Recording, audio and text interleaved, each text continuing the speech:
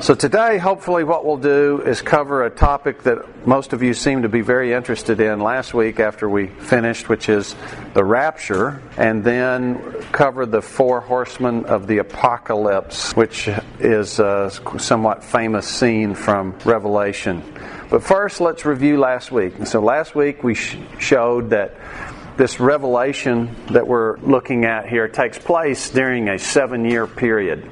That 7-year period begins when there's a contract, a treaty, a covenant between the Antichrist and the nation Israel. The Antichrist, or the beast, is a leader of some version of the Roman Confederation. And we know that because from Daniel there are 4 kingdoms. There is Babylon, Persia, Greece, and then Rome. And Rome is described as this kingdom that's more vicious and more destructive than any other, but also very brittle. And if you'll think about the Roman Empire, it never actually got defeated. It just broke into pieces. And then it keeps reconfiguring itself, and then it breaks into pieces again. In Daniel, we saw that this 7-year period is called the 70th week. There's a prophecy of weeks of years. And that came about to Daniel when he was praying to God and saying, I have read, God, Daniel saying, I've read the prophecy of Jeremiah, and here we are in exile in Babylon, away from Jerusalem that's in desolation, and you have prophesied through the prophet Jeremiah that this is going to last for 70 years, and we're coming up on the end of the 70 years. Lord, please forgive us and restore. And Gabriel comes down and says, okay, I'm going to give you the answer. The answer is there's going to be a complete restoration. In fact, everlasting righteousness is going to come in. The Anointed One is going to be placed on the throne. All things are going to be restored to Israel, including the city is going to be reconstructed. But that's going to happen in 77s, or 490 years. So the answer to the end of the 70 is 77s. And then the angel goes on to describe that 69 sevens are going to happen, and then Messiah will be cut off. And then the 70th seven will happen, and there's going to be an abomination of desolations, and that abomination of desolations is going to take place, and there's going to be tremendous destruction. So it's a very confusing answer to Daniel, because he says, yes, there's going to be a restoration, but there's also going to be another destruction, and then that's going to all be part of a complete restoration that brings in everlasting righteousness and Messiah on the throne, even though during it, Messiah is cut off. And it's 483 years and Messiah is cut off, and then 7 years, and then there's everlasting righteousness brought in. Well, now what we know is that there's this huge gap between the 483 years and the 7 years. And that is called the time of the Gentiles. So for the nation Israel, the clock is ticking when the edict goes out to rebuild the walls. And then the clock stops when Messiah is cut off, when Jesus is cut off. And that could be at specific different times during Jesus' ministry. We don't know what the exact time. It could be when Jesus says, from now I'm going to tell parables lest you return. It could be when Jesus came into the city. It could be when Jesus was crucified. We don't know the exact dates. But Messiah was cut off, and now that clock is stopped. The stopwatch is stopped. It will start again when there's a treaty between the Antichrist, which will be some leader and some reconfiguration of the Roman powers, and we're still in the Roman era. Then this 7-year period will start. In the middle of the 7 years, there will be another abomination of desolations, just like there was in Antiochus Epiphanes, which took place as like a precursor. And when this takes place, and it will be some sort of a desecration of the temple, so the temple will have to be rebuilt. And when that takes place, then the period that Revelation calls the Great Tribulation will begin, and it's 3.5 years. We actually don't see in the book of Revelation any mention of 7 years. We see the mention of the Great Tribulation. We see a mention of 3.5 years. It's talked about several times. So to piece together that this is the 7 years of Daniel, what we did is we looked at Matthew 24 that shows that Jesus saying that the Great Tribulation will begin when the abomination of desolation spoken of in Daniel takes place. Then we went and looked and saw Daniel's abomination of desolation takes place in the middle of the 70th week, which is a 7-year period. And so therefore we deduce that Revelation is taking place during this 7-year period. The sign that's pointed to is never the contract other than in Daniel, the covenant. Because this covenant, governments are making covenants all the time. It not necessarily would even be a public covenant. But apparently this abomination of desolation will be very public. And that will be the time when you know, okay, this is it. This is the last 3.5 years. So we're in this 7-year period, and one of the questions people had was, what about the rapture? Well, the Revelation doesn't talk much about the rapture as I think you meant it when you're asking it, but there are a couple of raptures in Revelation. So let's look at that first. In Revelation 11, verse 11, we see a rapture. It's actually in verse 12. But let me give you the context here. There are 2 witnesses that God sends to testify against the world. And they are untouchable. They try to kill these guys. They can't touch them. Finally they do. They kill them. And so their bodies lay in the street for 3.5 days. There's all this worldwide celebration going on because these 2 guys are killed. Kind of like we celebrated when Osama bin Laden was killed. The world is going to celebrate because these 2 witnesses are killed. They have been pronouncing destruction on the earth and withholding of rain and so forth, and everybody knows that it's coming from them. And so when they die, the world is glad. So verse 11, now after the 3.5 days, the breath of life from God entered them. So here they are in the street, and then suddenly they are resurrected. And they stood on their feet, and great fear fell on those who saw them. And they heard a loud voice from heaven saying, "Come up here." And they ascended to heaven in a cloud, and their enemies saw them. So what does that remind you of? Yeah, Jesus. It's just like Jesus, right? So Jesus was raptured. Rapture just means to be caught up, like you go from here to there. Beam me up. You're beamed up. That's the only real part of Star Trek that hadn't actually happened yet, but it will. See, it's coming. So they get beamed up, and everybody's, oh my gosh. Well, so this is one type of rapture that has happened. This is the second time. So Jesus is resurrected and then raptures. And then these 2 witnesses are resurrected and then are raptured. Now there's 2 other people who've been raptured, but they weren't resurrected. Who are they? Elijah. Enoch. So Enoch and Elijah, one before the flood, one after the flood. So there's 2 examples of a rapture without a resurrection, and there's 2 examples of a rapture with a resurrection. One has happened, one is yet to come with these 2 witnesses. So there's 4 different raptures, and they're 2 different kinds. Let me show you another rapture that I think arguably takes place, and this is in Revelation 19:20. Revelation 19:20. The war is taking place when Jesus comes back now as the conquering king that Israel was expecting him to be in the first place. In chapter 19, verse 20, it says, "Then the beast was captured, and with him the false prophet who worked signs in his presence, by which he deceived those who received the mark of the beast." Beast and Antichrist are the synonyms. "And those who worshipped his image. These 2 were cast alive into the lake of fire burning with brimstone." So I would argue this is another rapture. They go straight from earth right into the lake of fire without even passing through death. We're used to the body and the spirit being separated, and at the end there's going to be a resurrection of sorts of everybody. There'll be a very different outcome for the redeemed, the non-redeemed, but here we are, the beast and the false prophet, they don't even die. They just go straight to the lake of fire. The interesting thing about this is if you look at Daniel 7, which I think is worth turning over there real quick. Daniel 7, verse 7, you've got this beast.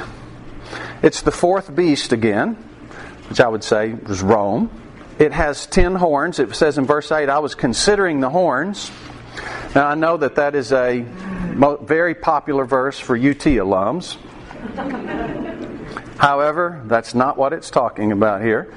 I was considering the horns, and there was another horn, a little one, coming up from among them. This would be the Antichrist, before whom 3 of the first horns were plucked out by the roots. And there in this horn were eyes like the eyes of a man, and mouth speaking pompous words. And I watched till thrones were put in place. The Ancient of Days was seated. So here we are, the thrones. We keep being in the throne room. His garment was as white as snow. The hair of his head was like pure wool. His throne was like a fiery flame. Its wheels a burning fire. A fiery stream issued and came forth from before him. 1,000s ministered to him. 10,000s times 10,000 stood before him. The court was seated. The books were open. I watched because of the sound of the pompous words which the horn was speaking. I watched till the beast was slain and its body destroyed and given to the burning flame in the throne room, coming from the throne. So you have this very, very fascinating image, because in Revelation, the river of life comes from the throne. And it flows through the street, and the tree of life is on either side. So from the throne comes the lake of fire that the beast and the false prophet go directly into. And from the throne comes the river of life that provides life to the earth. Interesting, huh? Is God the source of all things? It does make sense to me. So there's another kind of rapture. There's the rapture of the wicked. There may be a mass rapture of the wicked. Let's look at Matthew chapter 13. Now, you know this as the parable of the tares. Matthew chapter 13. And Jesus is explaining the parable. And in verse 40, we see that the tares, chapter 13, verse 40, therefore as the tares, a tare looks just like a wheat plant, but it doesn't have a kernel of grain in it. So the husk is empty. So this, you can't really tell the difference until you see the product, the fruit. So in verse 40, as the tares are gathered and burned in the fire, so it will be at the end of this age. The Son of Man will send out His angels, and they will gather out of His kingdom all things that offend and those who practice lawlessness. So who's gathered up? The fruitful ones or the unfruitful ones? Unfruitful. So the tares are gathered up and thrown into the furnace. Interesting, huh? So that could be a rapture of unrighteous Jews. And it's possible that is how Romans 11 happens. Let's look at Romans 11, verse 20. Romans 11, verse 20. Romans 11 is the restoration of Israel chapter. And he's talking here about not boasting against the olive tree and the branches of the olive tree that are Israel just because they were cut down. And we, the wild olive tree, the Gentiles, were grafted in. Don't be arrogant because of that. That's happened as a consequence of their unbelief, he says. Verse 18, do not boast against the branches, but if you boast, remember you do not support the root, but the root supports you. We are a part of Israel. We are a part of Judaism. We came in and were grafted in. Verse 19, you will say then, well, branches were broken off that I might be grafted in. So I'm replacing them, right? No. Well said, because of unbelief they were broken off, and you stand by faith, but do not be haughty, but fear. For if God did not spare the natural branches, He may not spare you either. So there's consequences to unbelief. The consequence is not to be unborn after you've been born. Being born is something that is a gift. It's irrevocable. That's a gift that's irrevocable. But we can take our blessing and throw it away by our actions. Verse 22, therefore consider the goodness and severity of God on those who fell. And then if we skip all the way down to verse 26, well, let's look at 25. I do not desire, brethren, that you should be ignorant of this mystery, lest you should be wise in your own opinion. Fortunately, that's not a problem for us, being wise in our own opinion, right? That blindness in part has happened to Israel until the fullness of the Gentiles has come in. So this time period between the 480th year in the 70 weeks prophecy of Daniel, where the time of the Jews stops and the time of the Gentiles begins, that is still the period we're in. But that period will come to an end. it will come to its fullness. And then the 70th week will start, and the Jewish calendar starts back up again. And he says, blindness in part has happened to Israel until the fullness of the Gentiles has come in. And so all Israel will be saved. And that's an interesting statement. All Israel will be saved. And you ask, well, how's that possible? Well, one way is the tares are harvested and thrown into the fire, so that all is left are the redeemed Jews. Maybe. So maybe there's not only a rapture of the wicked beast and false prophet, there might also be a rapture of the Jews who see Jesus and see all this stuff happen and still won't come to it. Maybe that's what happens. Could be. Revelation 18:4 might be a rapture. Revelation 18:4.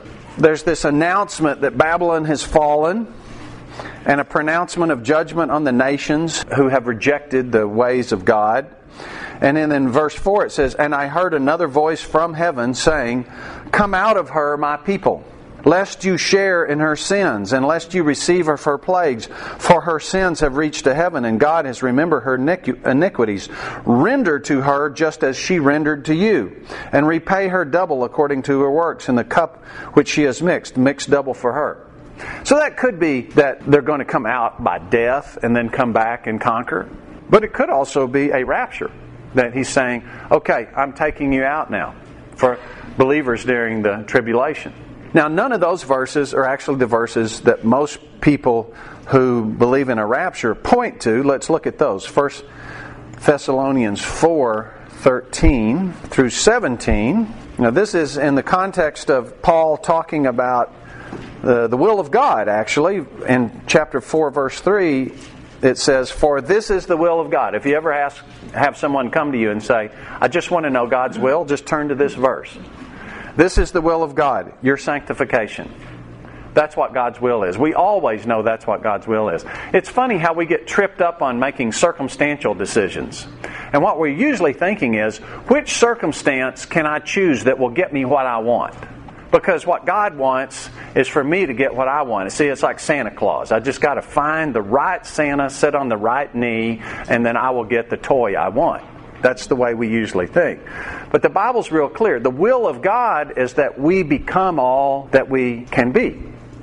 And circumstances are not all that important. What we do in the circumstances is what's important. So he's talking about our sanctification.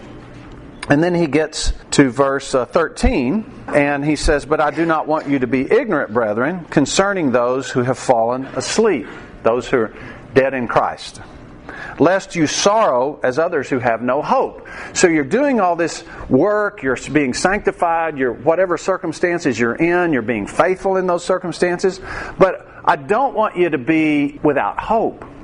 Because those who have gone before and are already dead, they have hope. For if we believe that Jesus died and rose again, even so God will bring with Him those who sleep in Jesus. Bring with them to where? That's a really interesting image, right? So here's Jesus bringing with Him people who have already died. To something, to some place. Maybe that's when He comes back on His white horse. For we say to you, by the word of the Lord, that we who are alive and remain until the coming of the Lord will by no means precede those who are asleep. For the Lord Himself will descend from heaven with a shout, with the voice of an archangel, and with the trumpet of God, and the dead in Christ will rise first. Then we who are alive and remain shall be caught up together with them in the clouds to meet the Lord in the air. So here you have both kinds of raptures. One is the Jesus two witnesses rapture, where they resurrect and then are raptured. And the other is the Enoch Elijah kind, where you don't die in the first place and you're raptured. And they're both happening at just one right after the other. First is the Jesus two witnesses one, and right after is the other. Thus we shall also be with the Lord. Therefore comfort one another with these words. So the comfort is that there's hope for all. There's hope for all. Those who precede us in death, we have the same hope. The other main verse that people look at is 1 Corinthians 15. While you're turning there, I'll mention that in 1 Thessalonians 5:2, just going on from the verses we were in, it says, "But concerning the times and the seasons, brethren, you have no need I write of you. You yourself know perfectly the day of the Lord comes as a thief in the night." So he makes this point that there's this rapture, but then he says nobody knows when it is. So bear that in mind as we look at 1 Corinthians 15. So 1 Corinthians 15, verse 51, "Behold, I tell you a mystery," he says, "we shall not all sleep." Not everybody's going to die. "But we shall all be changed in a moment, in the twinkling of an eye, at the last trumpet. For the trumpet will sound, and the dead will be raised incorruptible, and we shall be changed." So there is a promise of rapture, and that's the Enoch and Elijah kind. But we have then this very interesting thing where this says at the last trumpet, and 1 Thessalonians says no man knows the hour. Well, what is this last trumpet? It could be the last trumpet of the age of the Gentiles or some other trumpet we don't know about. But if it's the last trumpet of Revelation, then it's going to be in a time era where the abomination of desolations has happened. And which is it? Or is it both? You see how many different things are going on here? And let me make one other point to you. Because all of these things sound like all believers are going to be resurrected, the dead and the non-dead. But let's look at Hebrews chapter 9, verse 28. And this is representative. There's a lot of verses that say things like this. "So Christ was offered once to bear the sins of many. To those who eagerly wait for Him, He will appear a second time, apart from sin, for salvation." And in this case, we're talking about salvation from our bodies and being here on the earth and the presence of sin, essentially. Okay, well then that sounds like that the appearing of Jesus is only for those who are specifically waiting for Him. And you can find a lot of verses like that. So what is it? Which one is it? Would be our typical way of thinking about it. Well, here's my answer. Look at John 7, verse 40. "Therefore, many from the crowd, when they heard this saying, said, 'Truly, this is the prophet, the Messiah, the Anointed One, the Christ.' Others said, 'This is the Christ.' But some said, 'Will the Christ come out of Galilee? Has not the Scripture said the Christ comes from the seed of David and from the town of Bethlehem where David was?' So there was a division among the people because of him." So here are people rejecting Jesus as the Christ because of prophecy. Were they wrong or right about the prophecy? Huh? They were correct. But what did they miss? All the rest of the picture, right? Because Jesus was out of Bethlehem. But he was not of Bethlehem. He was a Nazarene. He was, but he wasn't. See, he was born there, and he was of the house of David, and yet he was a Nazarene and came from Galilee. Because there were two sets of prophecies that said different things, and this was an amazing way they both came true. And they didn't see the whole picture. So here's what I'm going to tell you. It may be all of these things plus a ton more.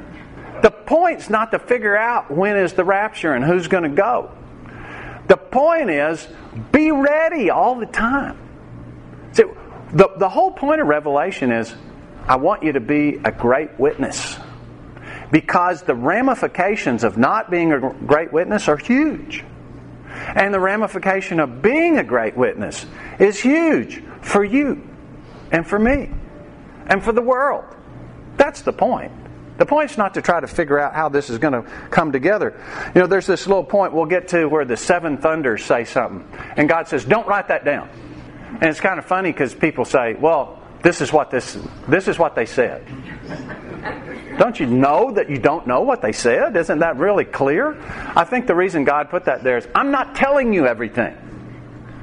I'm telling you enough where you know what to do.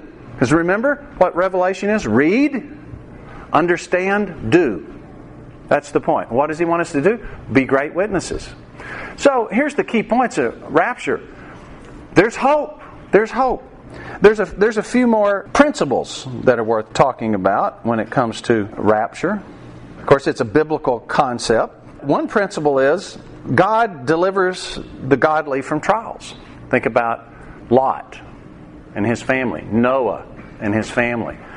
There's a verse that says that Israel has sinned, and God says, I'm going to judge Israel. And he comes down and he says, you're so bad. You're so bad that even if Daniel, Job, and Ezekiel, I think it is, were here and in your midst right now, I would just take them out. I wouldn't save everybody else because of them like I normally would. Usually, 10 righteous people is enough to preserve a whole land. But you've gotten so bad, I'm just going to take them out. So there's this principle that God delivers. And then there's a principle that God perseveres His people through trial. Think about Jeremiah. Jeremiah was a very godly guy. He went through the entire Babylonian exile. He was thrown in a pit. You can go read Ezekiel. He went through the whole Babylonian exile. And God has him do some really bizarre things like lay on your side naked for 6 months and prophesy how bad it's going to be and only eat food that you cooked on dung, and just really bizarre stuff to make a point to these people to try to get them to listen. So sometimes God perseveres us through trial. Another principle is 1 Corinthians 10:13. There's no trial that God will allow that He doesn't give us provision to resist. Well, what does that mean? If there's no temptation but such as common to man, and God is faithful that will, with the temptation, will give us a way of escape, what does that mean? That means God is screening every trial that comes into our life to see if we can handle it. And if He lets a trial into our life, that means He screened it and approved it.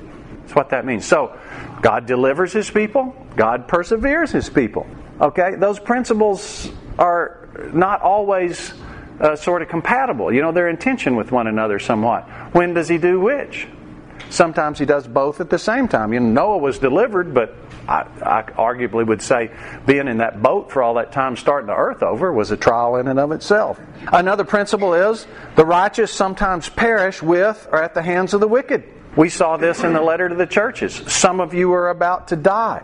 In fact, if we look at Revelation 6:9 real quick, and we're in now the fifth seal, which is where we're about to go, He opened the fifth seal and He saw under the altar the souls of those who had been slain for the word of God and for the testimony which they held.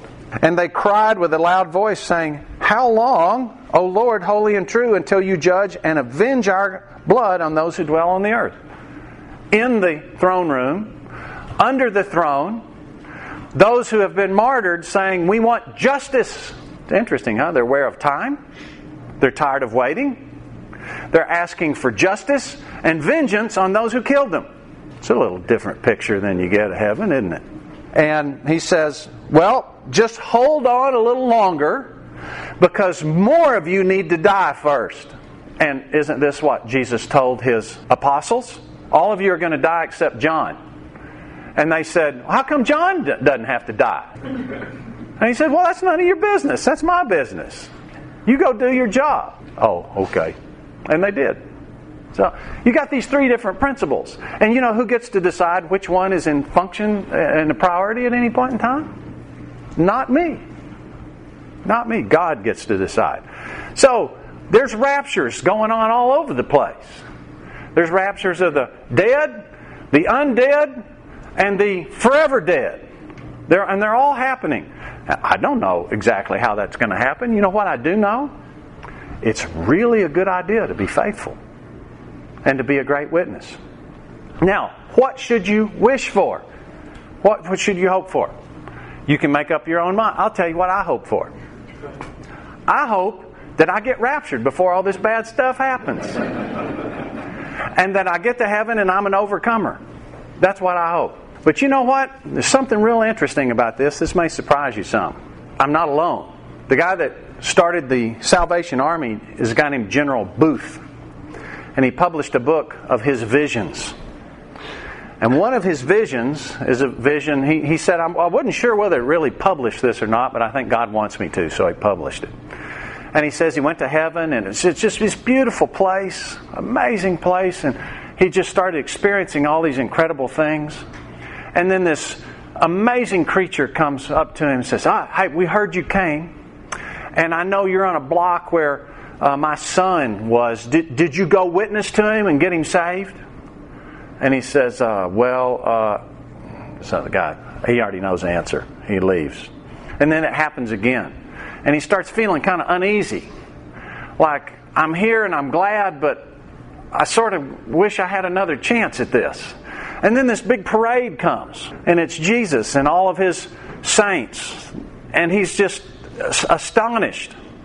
And then Jesus says, I wish you could join this, but you sort of didn't get your job done. And the guy says, please, can I have another chance? He said, I'm going to send you back. And this time, be a good witness. Now, in the case of General Booth, his calling was to be an evangelist. And so he took that to heart. And he sold out. And he started this whole salvation. I don't remember whether this vision's in the middle of or exactly when it happened or whatever. But I take that to heart. When I read 1 Corinthians 3 and I see the wood, hay, and stubble and all that, here's what I think. I really want to be an overcomer and I want to be raptured. But I think it would be better for me to be through the tribulation and die a martyr in the tribulation than to fail to be an overcomer and stand before the judgment seat of Christ. And know that I had this one-time opportunity to know God by faith and exercise my gifts and booted it. And that spiritual disappointment will be much worse than physical pain. Maybe that's what Jesus is showing us when He came from heaven and took on the form of a man and did something He didn't want to do. Did He want to die on the cross? Did He want to go through all that pain? I think it's clear to us from the Garden of Gethsemane He didn't really want to do all that. But He did it for the joy set before Him. And that was to do the will of His Father. And to disappoint His Father was far worse than to avoid the pain. He could have called 10,000 angels at any time. They just would have gotten Him out of it. So I think there's a principle there. There's a principle there for us. And we can bring it to today. We don't have to worry about the tribulation. Are there uncomfortable things that God's calling you to do? Are there painful things God's calling you to do with your gifts? Better do them. Better do them. Much better to suffer some physical discomfort now than to forever know that your opportunity to exercise your faith, you never have that opportunity again. So faith, hope, and love. Only one remains, right? Love. You can't have faith in what you see and you can't hope for what you have. That's not going to be part of the second life. So I just think it's important for us to have some humility when we get to prophecy. I don't know about the rapture. I don't know how many there are, who's going to go, when it's going to happen. I do know God is calling us to be watchful and faithful. That's really clear. And I know these principles.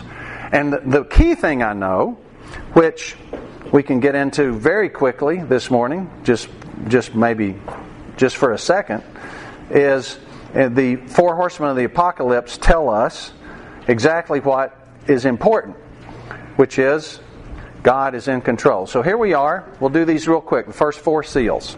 Chapter 6, verse 1. Now I saw when the Lamb opened one of the seals. So here we are unrolling this scroll. We break a seal and see this part of the story. Break another seal, see part of the story. And I heard one of the four living creatures saying with a voice like thunder, "Come and see." And I looked, and behold, a white horse. He who sat on it had a bow. And a crown was given to him, and he went out conquering and to conquer. When he opened the second seal, I heard the second living creature saying, "Come and see." Another horse, fiery red, went out. And it was granted to the one who sat on it to take peace from the earth, and that people should kill one another. And there was given to him a great sword. Then he opened the third seal. I heard the third living creature say, "Come and see." So I looked, and behold, a black horse. And he who sat on it had a pair of scales in his hand. And I heard the voice in the midst of the four living creatures saying, "A quart of wheat for a denarius, and 3 quarts of barley for a denarius, and do not harm the oil and the wine." When he opened the fourth seal, I heard the voice of the fourth living creature saying, "Come and see." So I looked, and behold, a pale horse, and the name of him who sat on it was Death, and Hades followed with him. And the power is given to them over a fourth of the earth to kill with the sword, with hunger, with death, and by the beasts of the earth. So these are the four horsemen of the apocalypse. Apocalypse is a Greek word, comes from the Greek word apocalyptica, which means uncovering. So if you have something covered with a blanket and you uncover it, you can see what's underneath. It reveals it. So the English translation of apocalyptica is revelation. And so this term apocalypse is also used for this revelation. It's come to mean something really bad that's happened, because these four horsemen cause really bad things to happen. You see it. Now I want you to notice these phrases. In verse 2, a crown was what? Given. By who? Yeah, it's coming from the throne room. We are still in the throne room. Look at verse 4. And it was granted. And look at verse 8. And death and Hades followed them, and power was given. Isn't that interesting? Why do you need to give death power? Apparently, death has to have permission to act on anybody. That's a comforting thought, isn't it? It is to me. So death has to have permission. And in this case, death is given permission to destroy a fourth of the earth. With what? Sword. Well, you have a crown given to this person to conquer. How do people conquer? With violence, usually, right? And sure enough, there's a sword that people kill one another. So death is granted to use people, violence, to conquer, to kill one another. And how else? With hunger. This term, a quart of wheat for a denarius. A quart of wheat is about enough for one person to survive for a day with minimal activity. A denarius is a day's wage. So we are spending all of our money just for food now. Food is very scarce. There's great scarcity on the earth. So a lot of people will die from war. What does war always create? Famine, right? Because you destroy the crops, you destroy the environment. And so power was given to them over a fourth of the earth to kill with sword, with hunger, with death, and by the beasts of the earth. So with death, maybe sickness. Maybe there's sickness, which that usually goes with war as well. You know, the Peloponnesian War is a famous war. And the Athenians blockaded themselves up, and they thought they were invulnerable because they had these gates from the city down to the seacoast, and they thought we can survive a siege indefinitely. But they imported the plague, and they were all confined behind these walls, and they all died of the plague. So that's not an unusual thing to happen either in a war situation. It's curious, though, that beasts kick in as well. I looked at this term beast, and the snake that Paul shook into the fire is this same word. So this could be poisonous snakes, poisonous spiders. I don't know what this is. Could be that coyotes and bobcats go crazy. I don't know what happens. But apparently this is happening. A fourth of the earth, that's a lot of people. Today that would be 2 billion people dying. That's a lot of people. So we are now having authorization for all this really, really bad stuff to happen. And we just saw it, the cry of the martyrs, the fifth seal, and the martyrs say, but you haven't taken out the ones that did this to us yet. Which shows you that there's this tremendous desire for justice in heaven. So our desire for justice, it's because we're made in the image of God. And God never says, don't seek justice. He says, don't seek justice on your own. Leave it to me. And in this life, God has said, the way I'm doing justice in this life is through government. I've given government to you to execute wrath on evil. That's what government's role is. And there will come a day when the wrath of God is going to be executed upon people directly. And this is it. We see in the sixth seal, which we're about to get to, we'll see this. Look at verse 16 of chapter 6 here. Starting 15. The kings of the earth, the great men, the rich men, the commanders, the mighty men, every slave, every free man. Anybody left out? That's everybody, isn't it? They hid themselves in the caves and in the rocks of the mountains, and said to the mountains and the rocks, fall on us and hide us from the face of him who sits on the throne and from the wrath of the Lamb.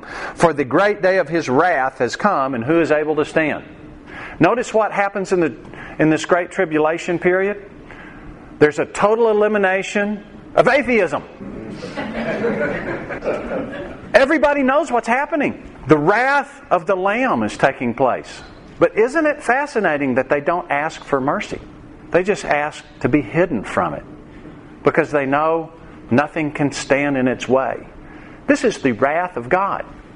The wrath of God brings justice, because we have to have justice before we can have restoration.